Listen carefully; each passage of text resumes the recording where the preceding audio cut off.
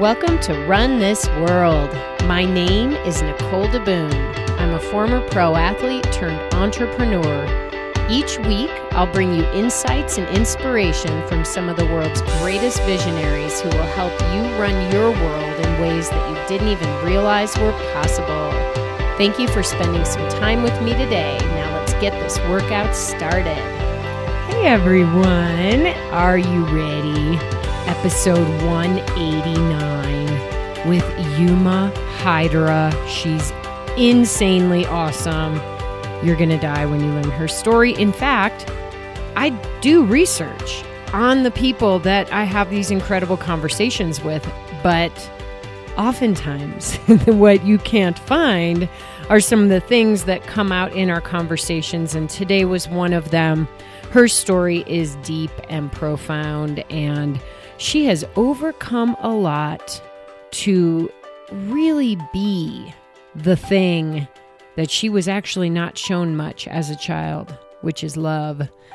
So get ready. More on Yuma in a second here. I want to actually ask you to get over to NicoleDeBoom.com and sign up for my newsletter. Or you can go to Instagram. I've got one of those Linktree accounts, instead of like link in bio and then it changes every day. Now you can like have this little free Linktree account and have like 100 links. So you can also sign up for my newsletter on Instagram.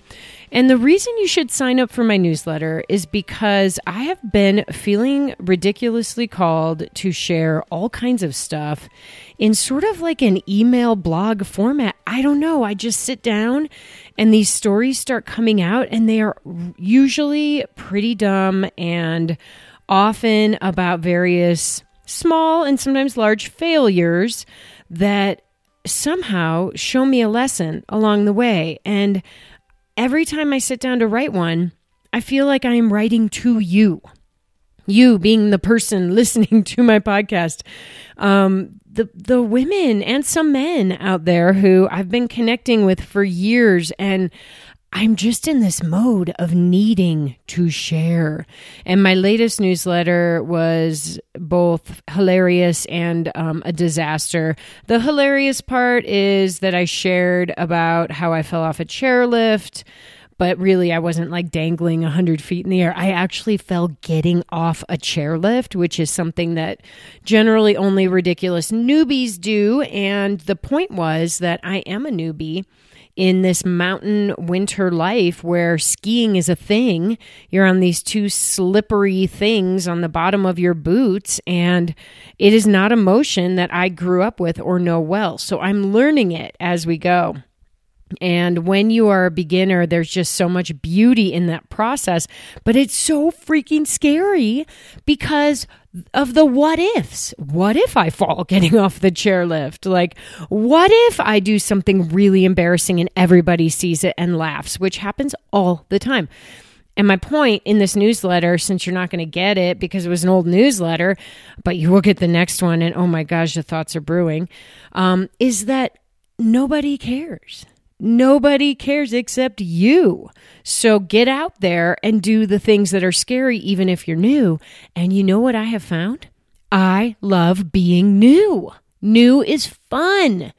And what's really cool is that I just came off of a 15-year career where I wasn't new anymore. And I'm feeling some really cool and fun energy on the flip side. And what it's also reminding me of is the fact that Yuma, who you're going to hear about here in just a minute, is also new right now. So, she's a really cool person. So I came across Yuma when she was a Skirt Sports ambassador. I think I first saw a photo of her like smiling her brains out, crossing a finish line. I was like, oh my God, that person has the most like tangible energy. It was just like coming out of the photo. And then I dug around on her Instagram and I'm like, she's a trucker? Okay, nothing wrong with being a trucker. Like, that is an awesome career, which you're going to learn. But I don't know any truckers. And I don't know any young, smart, energetic, athletic, fit, healthy, beautiful, glowing truckers. So I was intrigued, just like you probably are right now. And I wasn't judging her. I'm I'm a curious person. You know that. So I immediately reached out and I was like, Yuma, we must feature you. What the heck are you all about? Hence, I came across Yuma. There it is. That's how it started. And I've been following her ever since.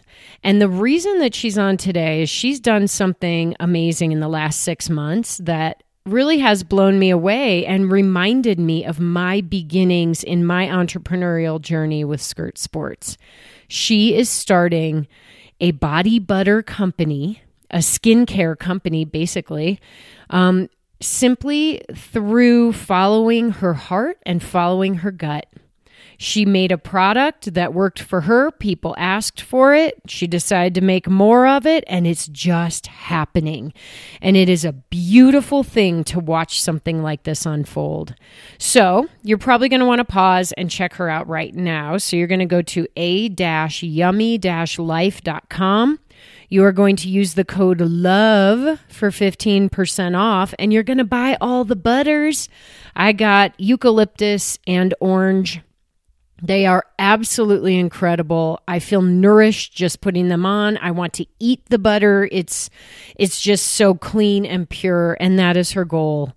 So, my friends, get ready for a good one. I'm sure you're back with me now, having ordered all the butter. Don't forget a-yummy-life.com. Use code LOVE for 15% off.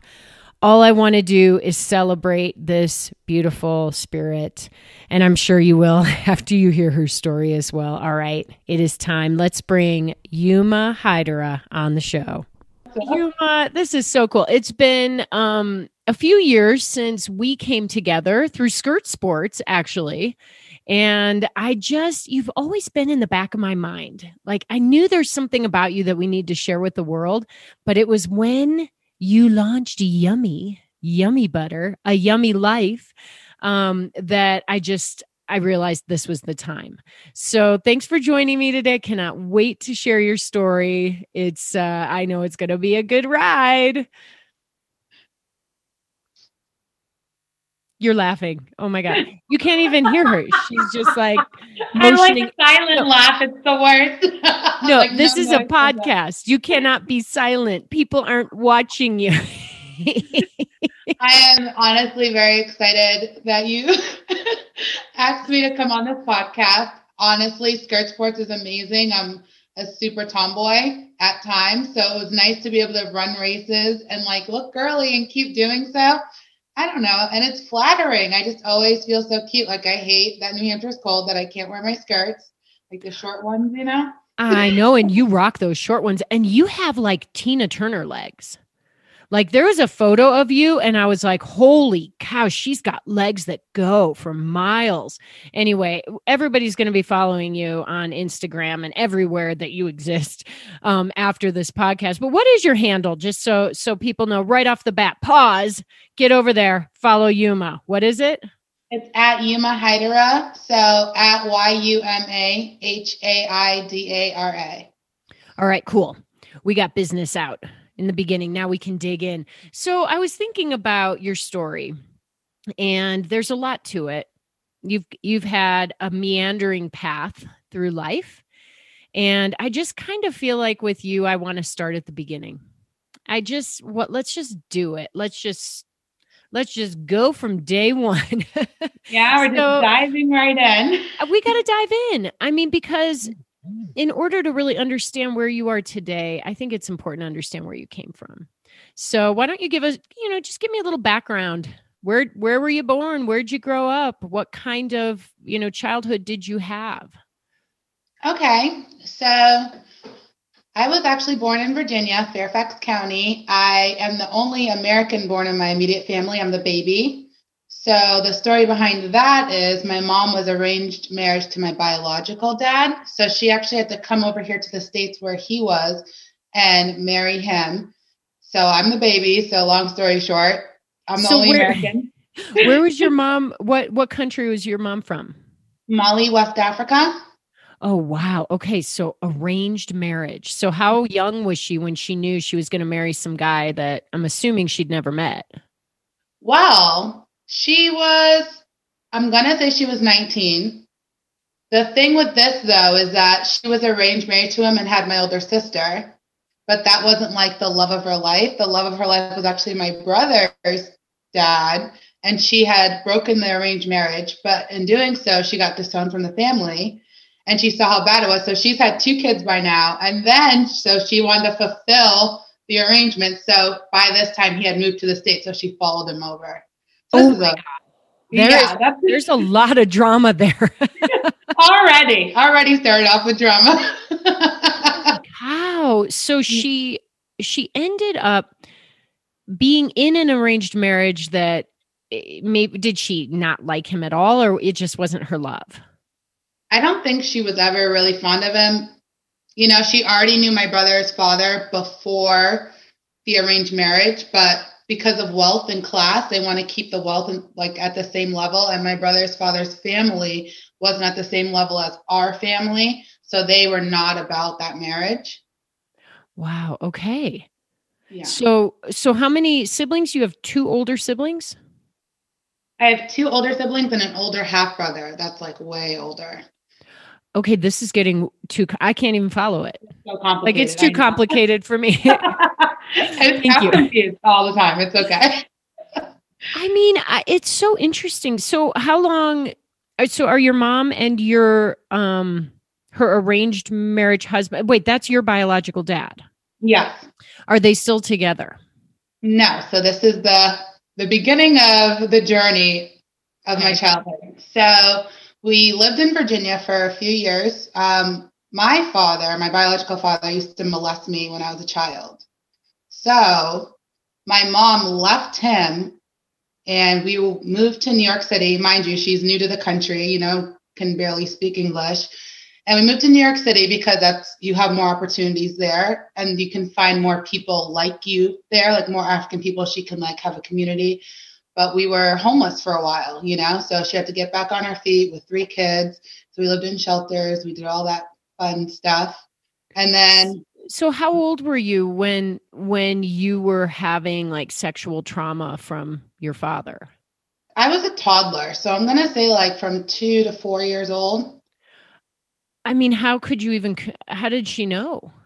My brother and sister actually would tell on like him, and they were telling her for a while, but like she didn't believe it because like, why would you do that? You know what I mean? It's almost like, and she just sacrificed everything, moved across the ocean, you know, for this arranged marriage that she was disowned for the first time, you know? So I think for her, she just wanted to make it not be true. Yeah. So. Do you have a good relationship with your mom? Not really. Okay. That's a whole nother story. Okay. I mean, I'm assuming maybe part of that starts with some resentment for her not protecting you when you were young. I don't know if that's, you know, on the surface or if that's buried deep, but. Yeah, it starts there and then it kind of continues, the whole protection layer, right? But. Yeah. Yeah. Wow. Oh my gosh. So do you remember any of that? It's weird because you do remember like little things. I don't know why, even as a grown up, like you get like these little pictures. And I almost had to fact check sometimes. Like I knew this happened to me, but like even like 2 years ago, I asked my brother, I was like, is this true? You know, like maybe did I make it up? You almost question yourself because it's crazy. You know what I mean? Yeah. And like, yes, it is true. And he like validates that I'm not making things up in my head, you know, but. Wow. You know, I do have to say that even though your mom wasn't strong enough or brave enough to confront it at first, she did eventually. She moved you guys out of that situation. But so then you end up in New York. You're 4 years old. How old were you at that time? Around 4 or 5 at this time. Yeah. And you were homeless? What? Yeah. So how did you guys were you literally sleeping like on the streets or in shelters? In shelters. I honestly don't remember. I do remember collecting cans, which might be a really weird thing. I remember one time we collected enough cans, we were able to go to the movies. And I don't know why that is stuck in my head, but I don't remember actually sleeping in the shelters. Well, my brother, he's older, so he remembers, and my older sister. but I personally don't remember that part. That's just like a story that I've been told. Yeah, no, I get that. It's weird, those snippets that are in our subconscious.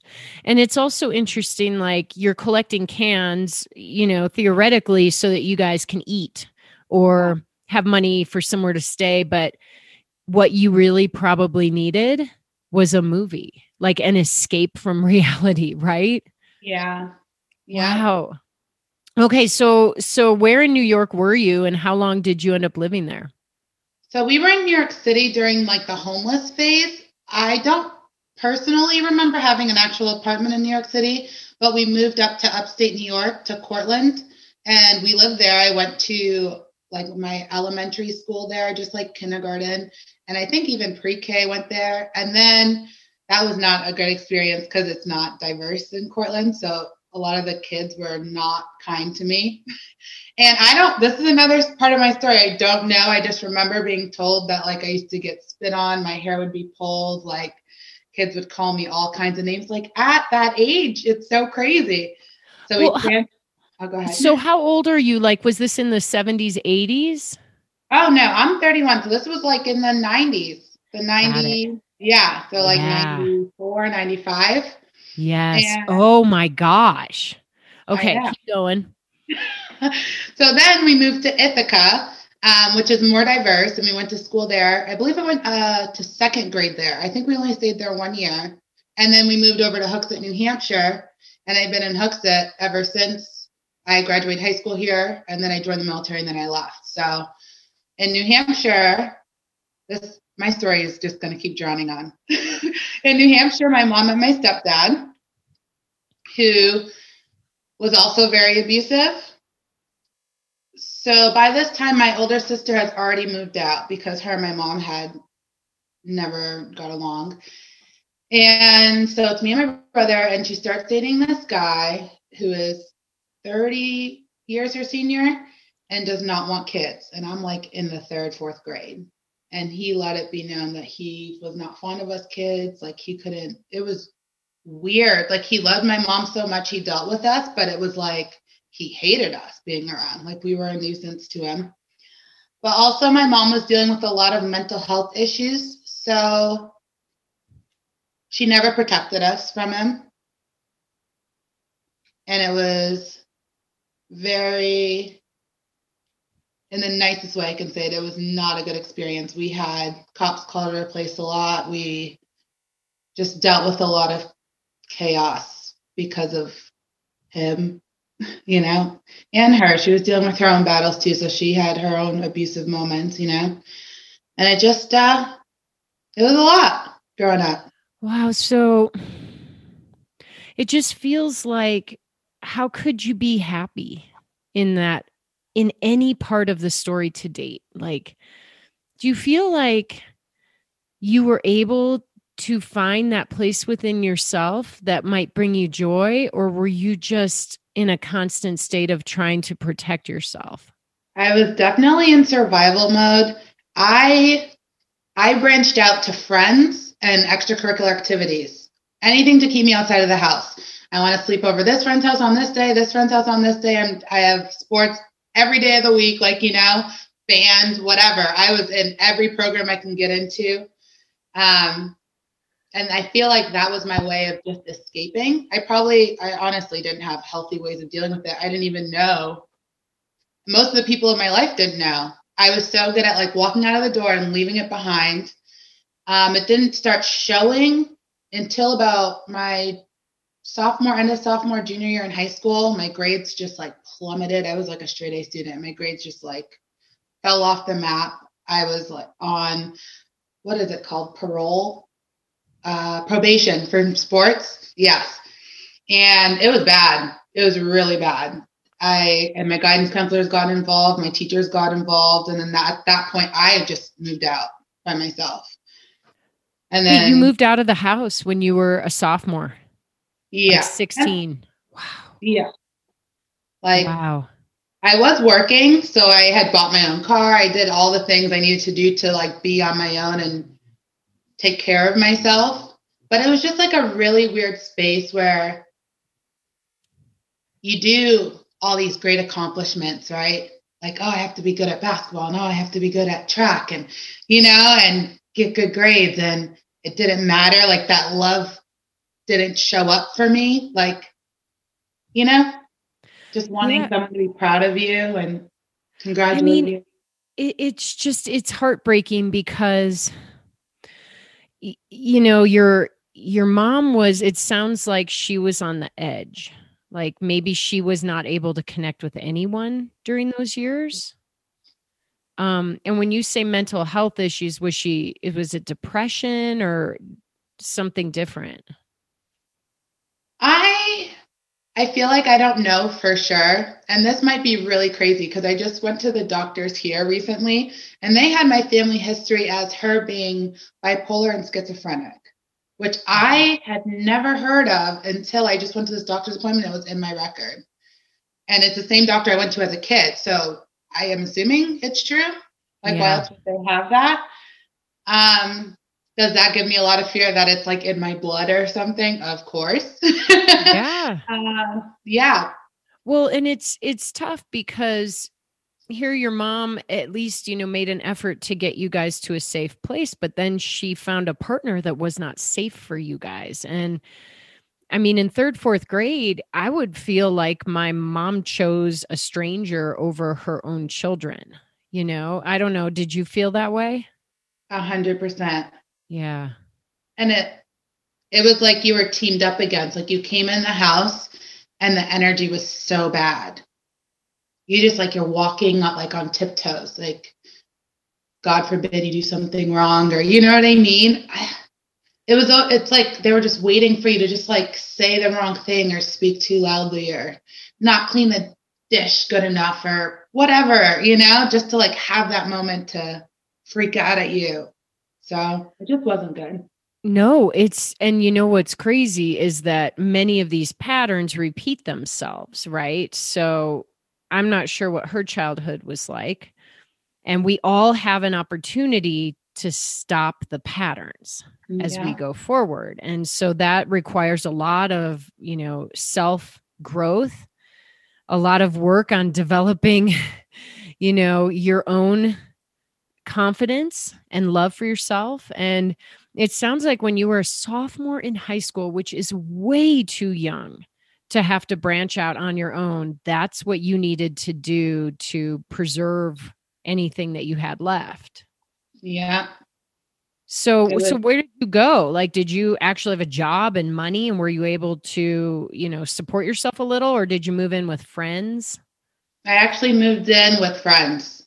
I had the most amazing, my friends' parents, they took me in as if I was their own. And they never, to this day, have never made me feel like I'm not part of their family.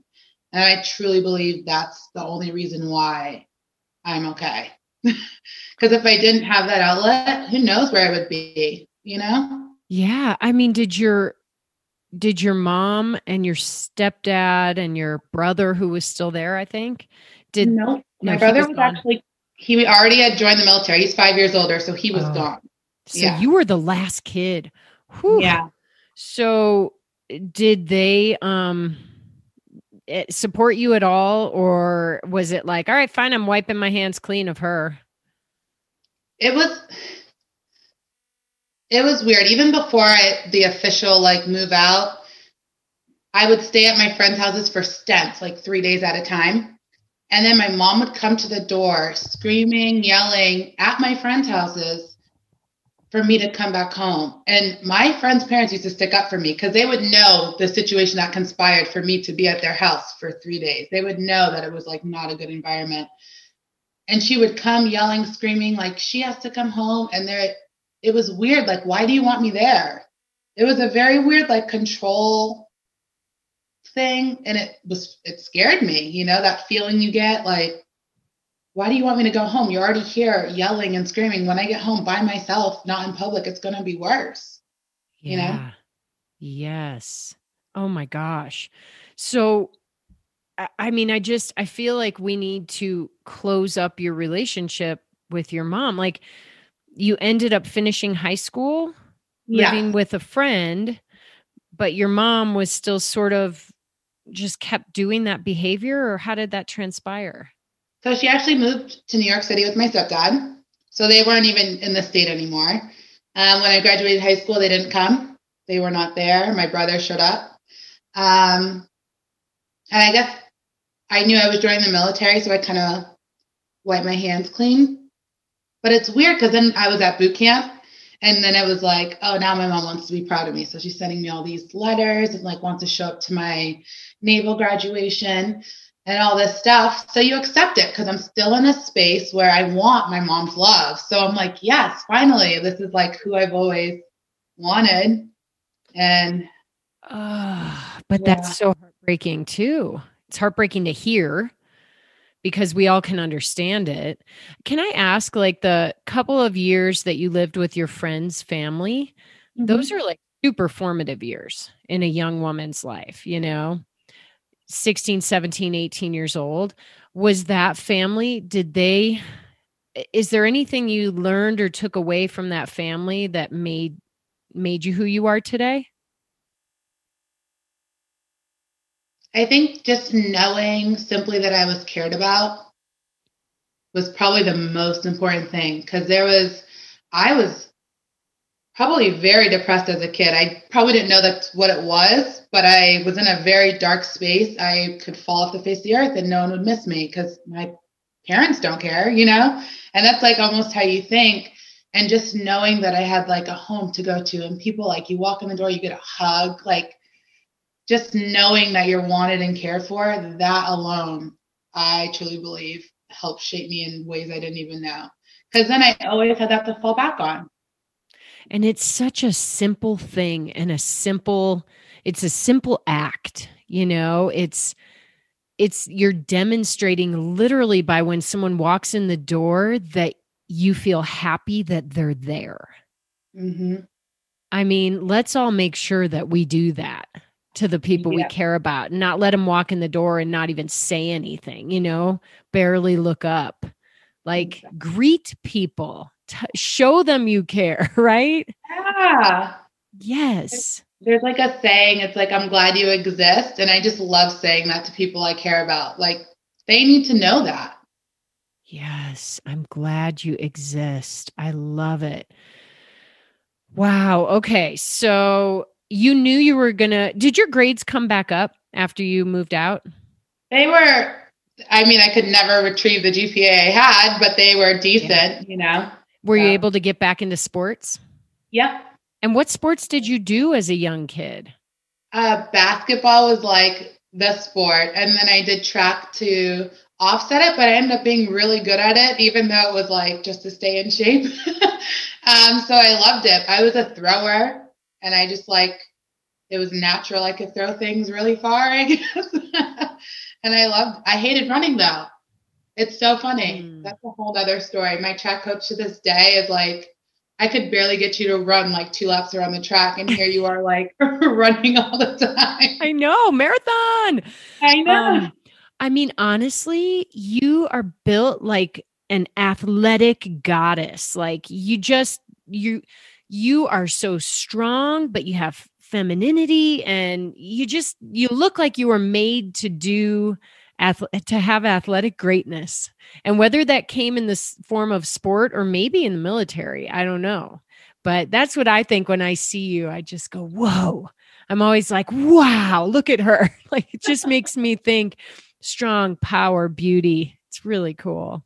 Oh, thank you. That is incredible. Because it's weird. We're our worst critiques, right? So like even today, I was like looking around, I'm like, oh, I'm bloated and all, every little inch you're critiquing. So when you hear that, you're like, oh, people see me like that? That's nice. Yeah, legs for miles.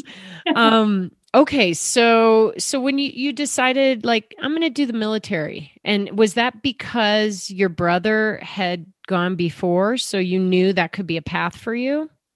I also was in JROTC in high school, so I loved the structure and the discipline.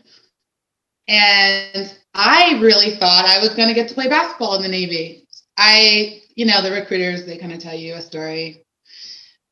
The story didn't happen, but my experience was great. And it was my way of getting on my own 2 feet and also being able to go to college. because I knew if I went to college at that point, I would have been in so much debt. And who would I have had to help me with student loans? Who could I put on that paper? Do you know what I mean? Yeah. I never felt comfortable enough like going to any of my friends' parents and being like, hey, want to co-sign my student loans? Like, you know? So it's just one of those things where I knew I needed to take it in my own hands. So the GI Bill was so great. You know, at that age, did you have a lot of anger, or had you already started to embrace, your situation and learn from it? I don't think I had anger yet. I still think I was still just surviving. I think the anger hit me in my later 20s, early 20s. Okay. So you enlisted in which branch? I was in the Navy. Yep. And what was your job there? I was a builder. So I was part of the CB battalion, and I did construction. So anything from framing, concrete, masonry, painting, anything, building. That's so badass. Yeah, it was pretty cool. I feel like it's such a great trait because now I can do things. Like I bought a house and I can renovate my floors by myself, It's time consuming. Don't recommend it, but Totally. But you can do it. Yeah. You know what it is? It's empowering. Maybe these are the years that you got a little bit empowered. It is. So what was your overall experience in the military? Were you ever deployed? I was. I deployed to Iraq and Afghanistan with my battalion. My overall experience was incredible just for the simple fact of the people I met. They are like my family. The bond I have with these people, it's never going to change. I love all of them, like my brother and sisters. If someone called me up today, I would go to them if they needed me. It's honestly incredible. And this is where relationships really became maybe an important part of your life, or you were able to see how deep relationships could really get. Mm-hmm. Yeah. And know that even when people get stationed somewhere else, they're still there, right? Through Facebook, they'll call you, they'll check in on you. And I was like, oh, this is new, Yeah, because your experience prior to that was that the important relationships in your life had let you down. Was it mostly men? Yes, which is actually funny because I was roomed with guys. It was just easier. I think being a tomboy, I just felt more comfortable. I had a female roommate. It just wasn't, we're just not the same. Shockingly, guys are not that messy, which was shocking. I thought it was going to be the opposite. No. And they're all like my brothers. They all got married. I was at every single one of their weddings. They're all incredible. They all have little families. I just love it. So there was never any hostility or Yuma can't do the things we do, or, kind of boys club shutting you out. No, maybe the first week you're there and you're kind of feeling everyone out and everyone's like, who's this new person?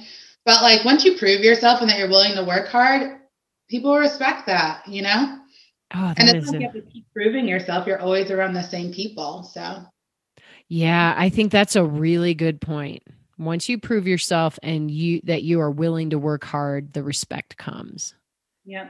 Yeah. And I can see how that might be sort of a grounding principle for you in your life, So when you were deployed, were you in a situation at all where you guys saw any battle, or there was, trauma that you might come home with?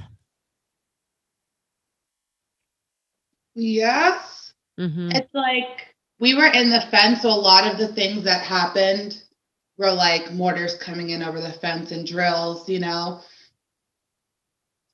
working late hours whenever we went out, outside of the fence. We did this concrete pour that was outside of the fence. So that whole time you're in the dark, there's spotlights on you. You feel like a target. It's just that fear, and it's maybe an anxiety that's constantly happening. But I feel this might sound weird. I'm sure there's residual stuff, but it wasn't as bad as I thought it was going to be from my experience. But also, maybe the life I lived already, I was still young. I was 18, 19.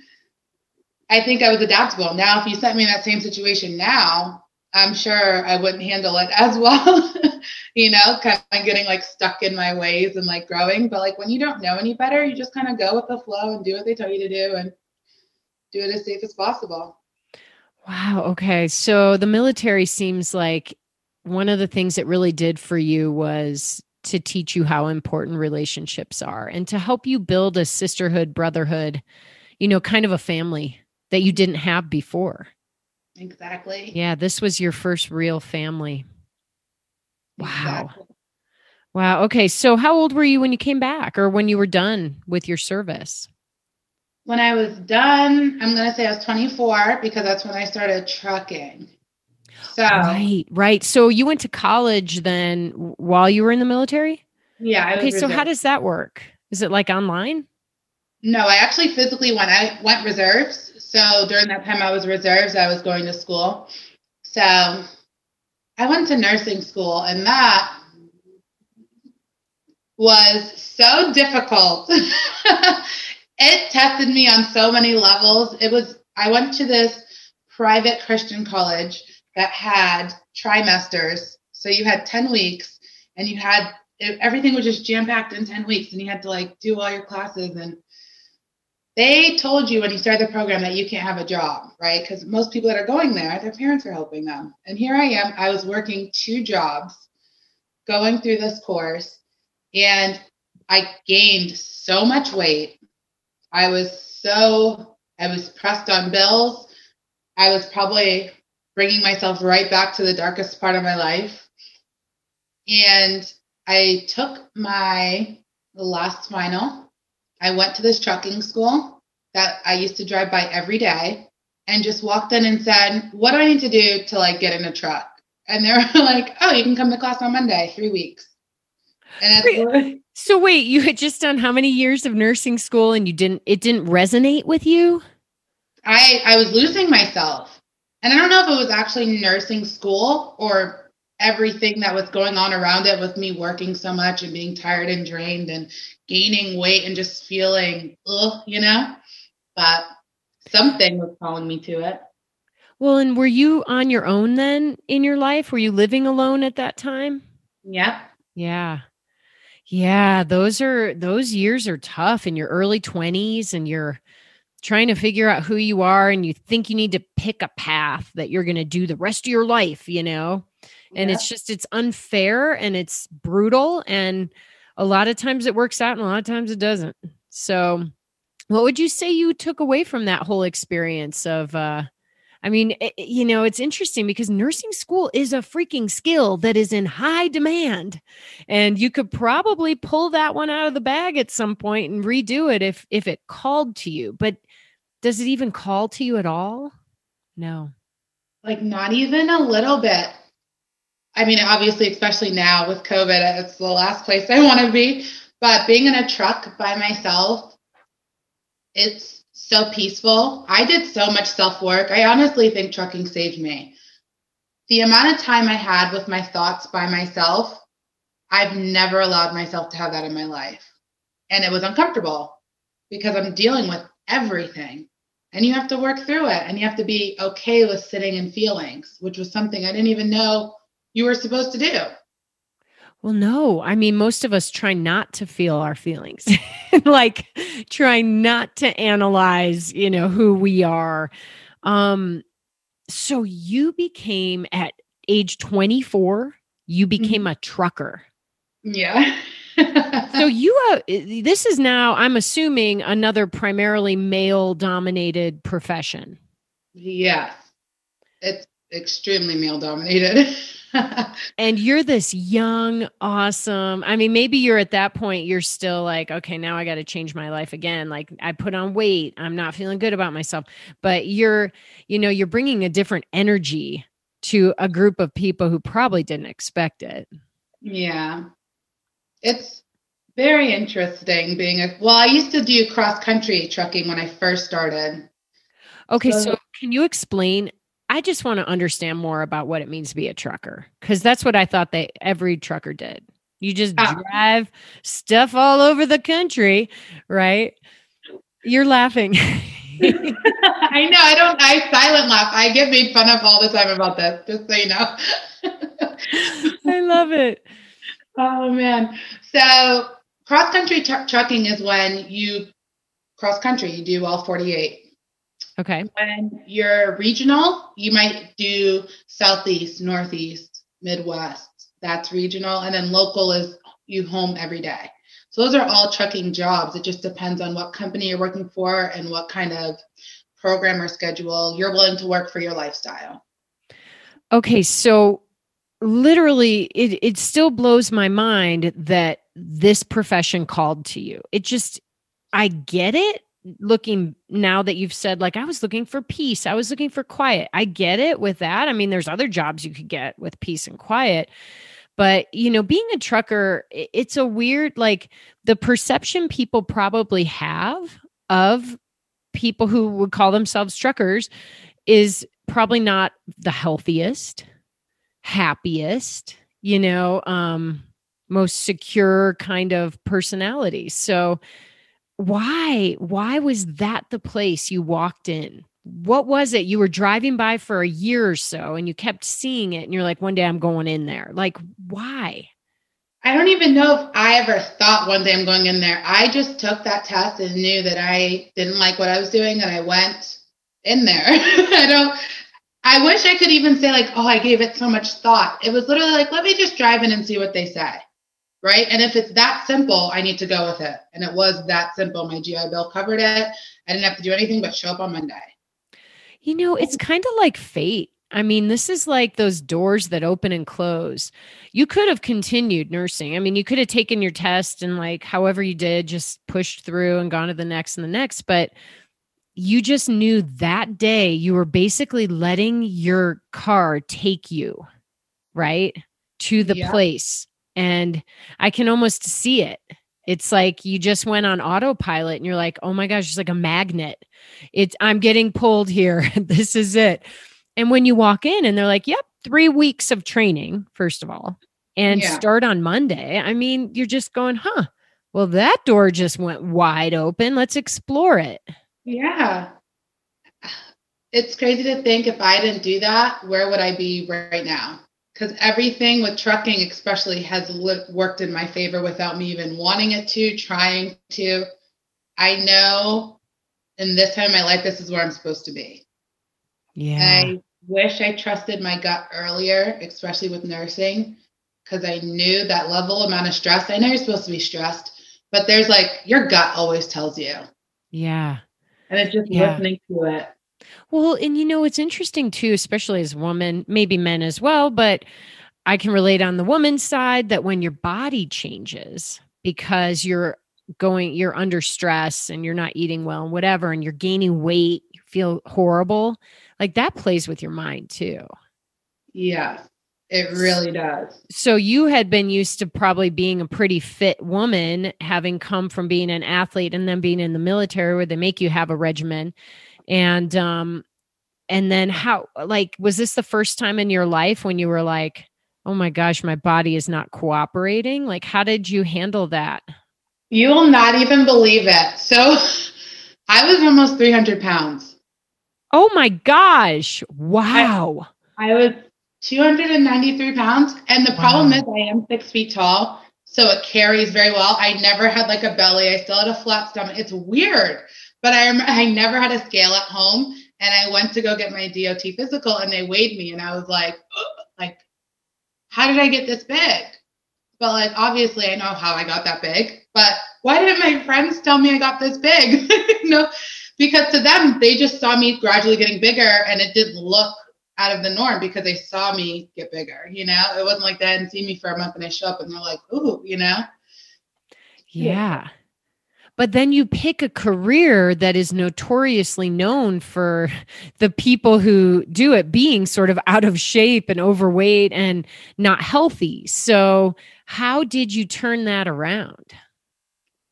Well, at first I didn't. Maybe the first few months I was eating junk. But then I noticed you're working a 14-hour day, you're driving 11 hours of that day. I was so sluggish, and I would be drinking huge things of coffee all day, trying to stay up, talking on the phone constantly because I was poisoning my body really and just making myself feel lethargic all day. So finally, I got on the keto trend, right? Which actually made me eat a lot more veggies. And I didn't do a lot of meats and stuff, but I tried to stick more veggies, and I really enjoyed how I felt. I got addicted to how I felt. And I realized I needed carbs because I didn't like how I felt not eating carbs. So I started eating carbs like quinoa and brown rice, and I would make everything in my crock pot in the truck. And I started running, and that's when I started running because I noticed I can control how much I eat so much, but I need to start moving again. So I just ended up buying some sneakers, and I knew every day I was going to be at a truck stop. So run down the road. And that's how running started for me. Oh my God, that's amazing. I can just see you with your little crock pot in your truck, and you're like, I'm going to get healthy, even though this profession doesn't usually call for that. Most people don't. And running up and down in the truck stops. That's crazy. Yeah. So here's a little side story. I dated a guy in college who got in the news, he was in Sports Illustrated, for creating this fitness program for truckers. What? Do you know that guy? No, I wish I did. So his name in college was Tony Blake, but he went to Africa and reconnected with his roots, and he changed his name, and I don't know what it is. I can't remember, and it wasn't easy for me to pronounce. So we'll have to look it up and share that link because they're like, he's revolutionizing the trucking fitness world. I was like, trucking fitness? There is no such thing, but it's really pretty cool because it does just kind of go to show that you can work on yourself no matter what it is you choose to do for a career. You can find the time if you prioritize it. And you were prioritizing you. Was maybe for the first time in your life, you were prioritizing you. Exactly. It felt amazing too. Wow. Yeah. And it's interesting when you get on these different diets, you have this sort of honeymoon phase. That's what I think. When I first started eating vegan a few years ago, and I felt great for a year, but then I actually did hit a wall, and my iron just hit the floor, lowest iron you could possibly have.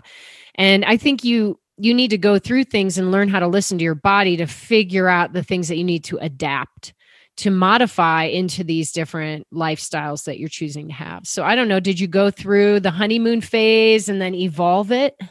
Yeah, I was going through the honeymoon phase. I was dropping weight. I loved what I looked like, but I plateaued. It wasn't working for me. And my cravings for carbs were enormous, which is almost, yeah. So I was just eat it.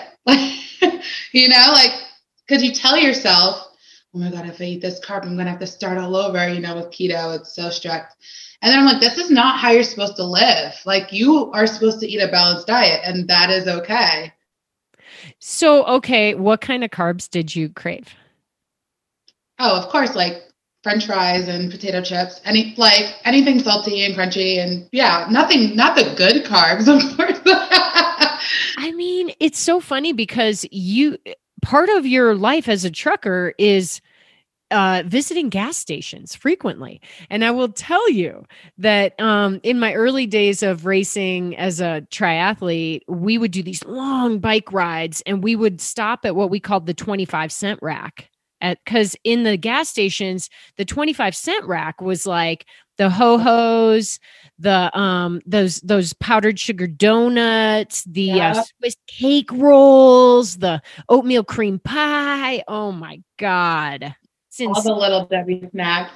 Totally. And, gas stations do not have usually a healthy and organic section. You've got to hunt down the few things that might be healthy along the way. So I can see why, in this career that you chose, you really have to become more mindful. you've got a plan, right? I used to stop at Walmart because Walmart's allow trucks to come in. So before, I know it's like telling, but I used to stop there, get all my groceries for a week and a half, and just load up my fridge and just be so I was ready, you know? Yeah. Well, right before we started the interview, I asked what you were doing. You said you're meal prepping. What are you prepping today? While I make soup, because I like to be able to just like sip it while I'm going, because I hate sitting. I feel like it's a waste of time to eat and sit. So I make a broccoli soup with coconut milk and vegetable broth. Oh, it's so good. Oh my God. Can you share that recipe? We got to put it in the show notes. Oh, of course. Yeah. You want me to text you later? Yes. Okay, everyone. Now that you're salivating, I find like there's a point in a run or a workout when I just start talking about food. That must be true for podcast episodes too, because now I'm hungry.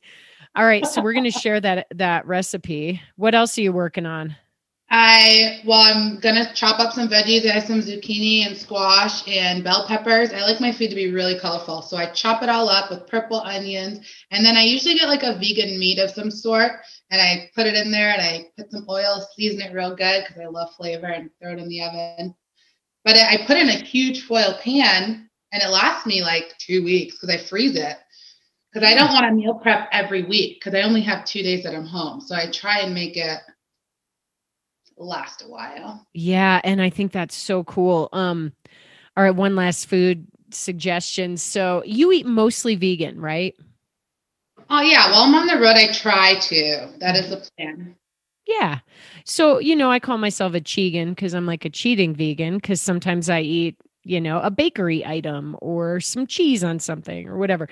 But there is a non-meat meat that I get called field roast. Have you ever gotten it? Yes. I love the apple one. Do you love it? The sausage? Yes.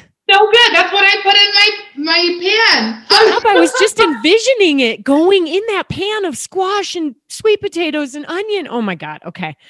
Whew. All right. That's out of the way. We don't even work for them, but maybe we should, maybe they need to sponsor this episode. I'm reaching out to them. Okay. So here's the thing. I mean, I think we're really getting a picture for you as you've grown and evolved and overcome. I mean, you did say that there was a point in your life where you got really angry. Was that during like the nursing school stint? And how did that anger manifest? I think that's when I started realizing. I think it's when I started realizing I was on my own. And I know it's weird to say, but like I had my military friends that were like my family, but like on holidays, they would leave and go see their families. And, and at the end of the day, it was always just me. And anytime they had a real problem, they could just call like mom and be like, hey, can you help me with whatever? And I just never had that. So I think as struggles started happening, especially with like financial and just like trying to get through school, and you talk to your friends about what you're going through and hopefully they can give you advice, but like you don't have like that motherly advice, and it's almost like you're winging it and just hoping you make the right steps along the way. And I think that's when I really started getting angry. I was just like tired of it. Also, when I started driving too, because I thought about it, which didn't help. So when you're on the road and you're sitting and finally feeling that peace, I mean, I'm also imagining there might have been a honeymoon there where you're like, okay, enough peace. Now I got to work on myself. Or like, what do you do on the road with all of your quiet time? Well, I started with music. I had not heard of podcasts yet. So I used to just listen to music and then I would shut it off, and audiobooks. That was like my first things.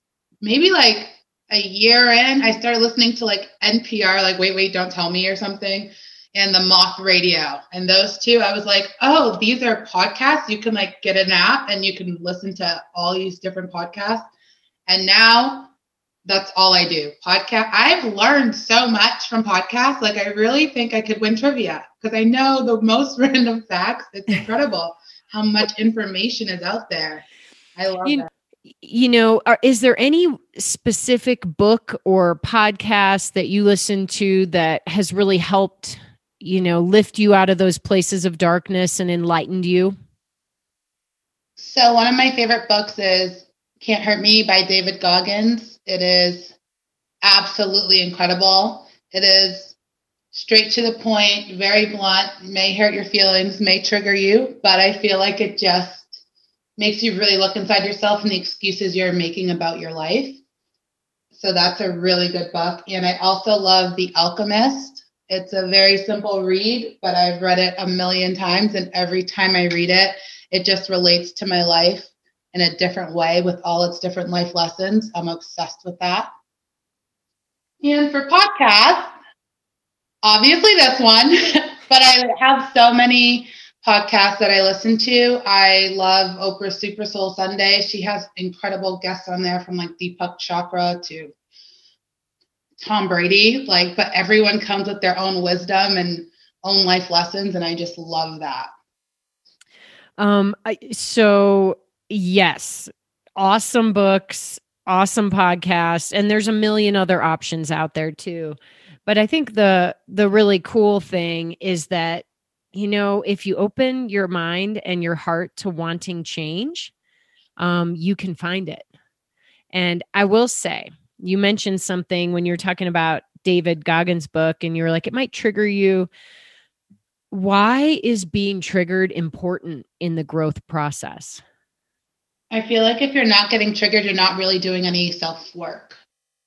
Yeah. Because, you need to dig deep and you need to feel all that ugliness to really come out on the other side.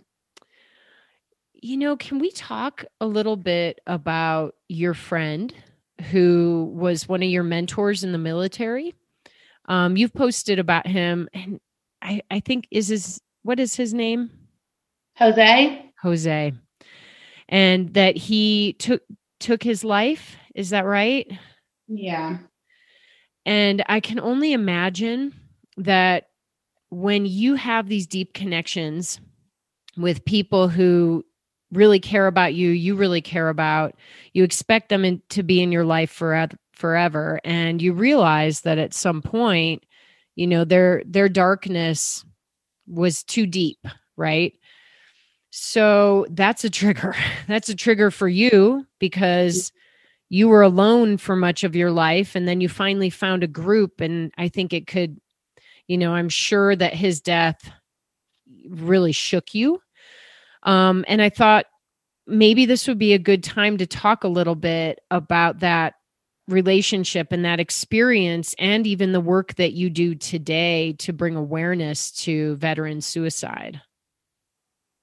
Okay, so I met Jose right when I got to deployment. We were in the same battalion. He had been in the battalion for a while, so he was established. People knew who he was. And it was funny because when I joined, I had actually joined as an E3, which means I was in JROTC, so I was already ranks above my peers, even though we joined at the same time.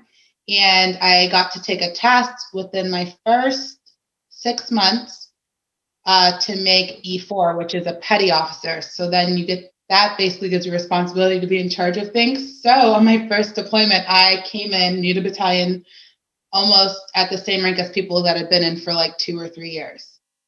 And he was one of those people, and he was not a fan because of my lack of experience, which is rightfully so. I had not been on deployment. My construction skills were not there yet. So to be in charge of other people when my skills weren't there I can understand why that was an issue, but I worked my butt off, and he made sure I worked my butt off, even though I hated him sometimes because he gave me so much crap.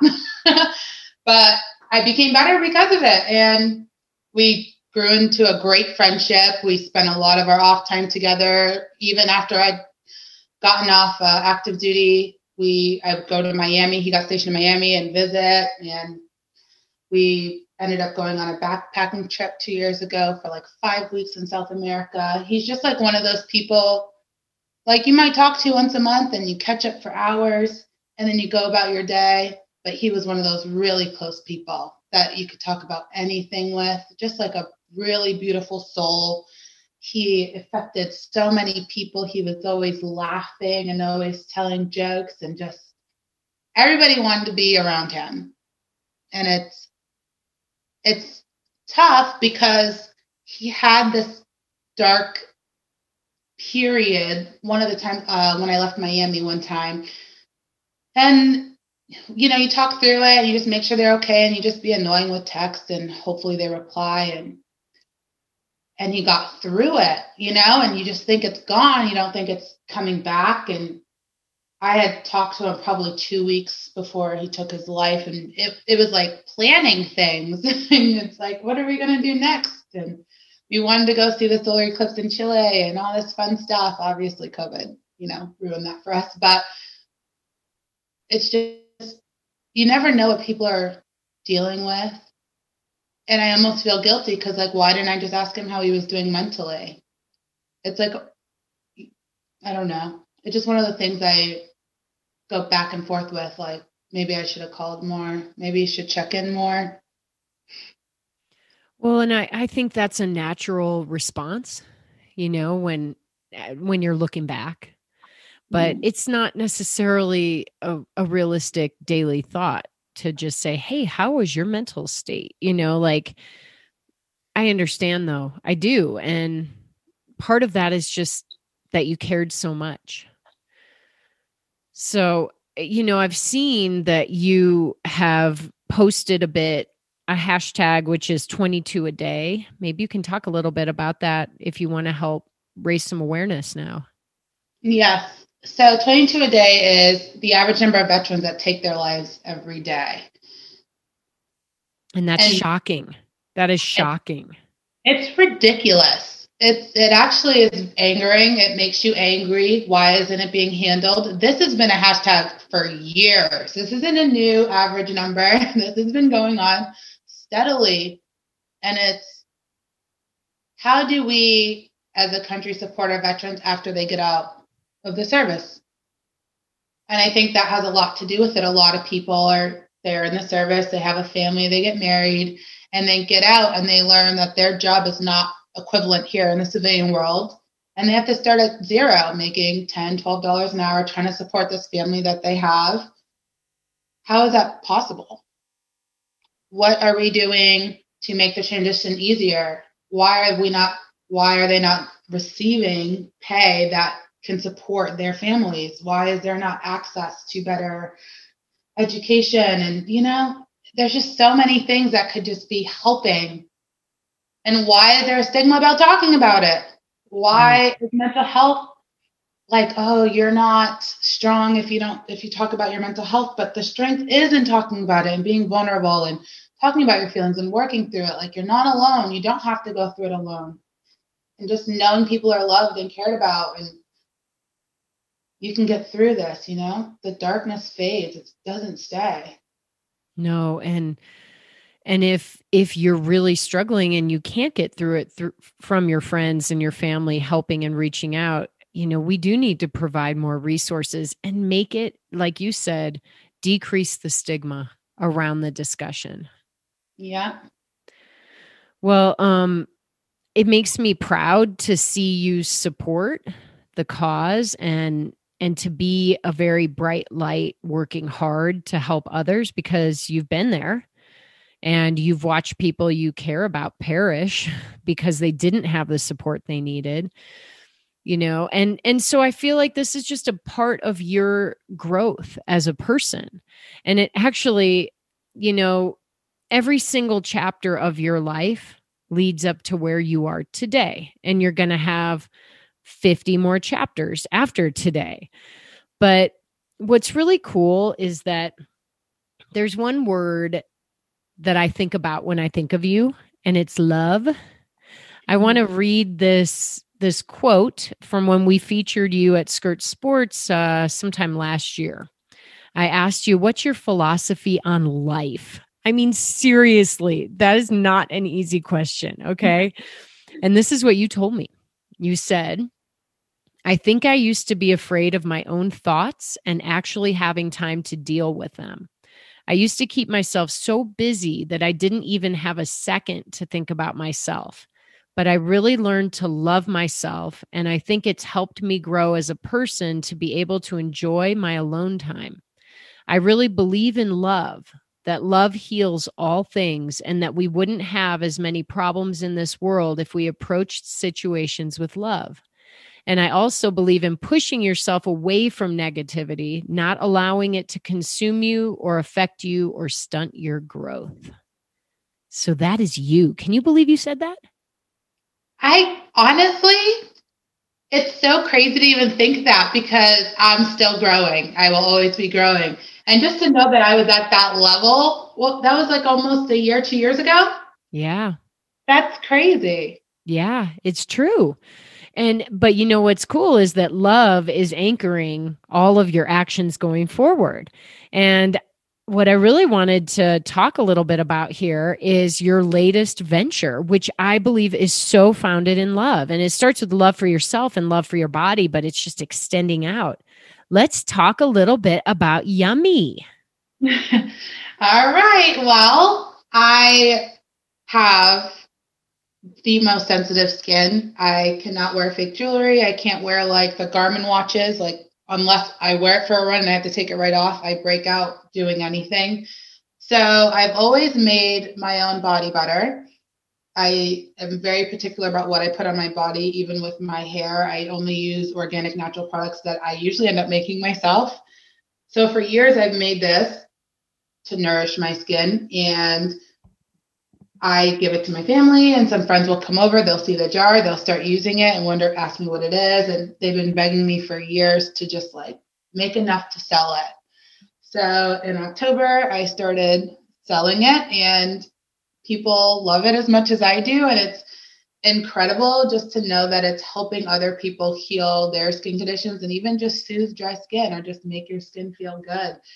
And I'm obsessed with it personally, so I feel like it's easy to sell. But I think when people get to try it for themselves and see how good it is and how nice it is to have a product that has no chemicals in it and you know everything that's in this product, I think that's great. I think I just wish everyone cared more about what they're putting in their pores because it really does affect you. So do you realize that you're an entrepreneur now? Yeah, I feel like it's the most accidental entrepreneurship I ever imagined. I never knew it would blow up. I then had to make a website. I then had to start tracking payments and shipping, and no idea this would blow up for me just like posting a couple jars on Facebook one day and being like, hey, I made extra jars this year. Does anyone want some? And then I had to back orders. And then I was like, I guess I should keep going. So here we are.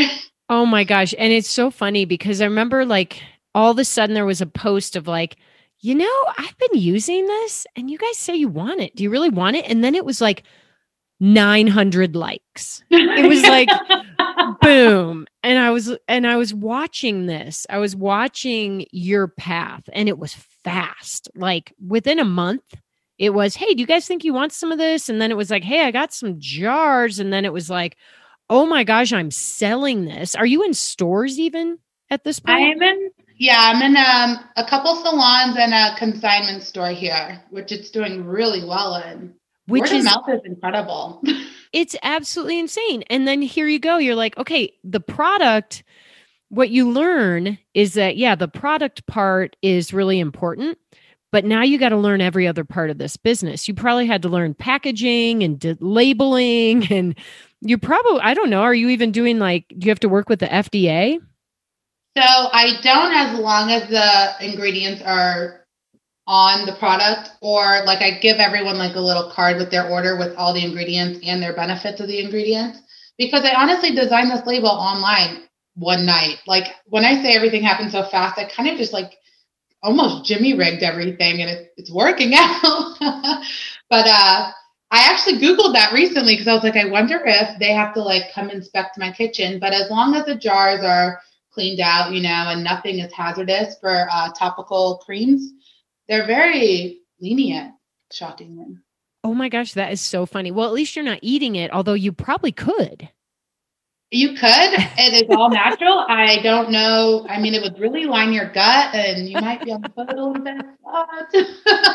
You have a very smooth stomach lining. So the product right now is a range of body butters, and the company is called what? Yummy. Well, the company is called a Yummy Life, and the product is called Yummy Body Butter. Man, you have the perfect name to make an iconic brand out of. You know what?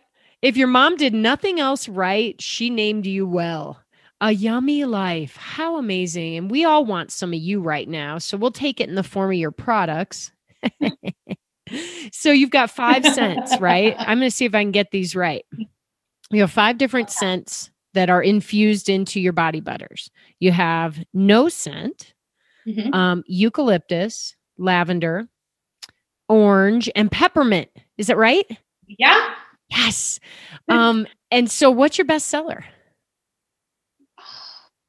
It goes back and forth between unscented lavender, peppermint, eucalyptus, and orange. I wish I could be like, this one is, but I actually keep track of it. And one week it'll be lavender. So I'll like make more lavender. And then the next week it's like peppermint. And I'm like, oh, it's like I can never stay ahead. I'll be honest. One thing that I learned in business is that you are never right. So get used to it.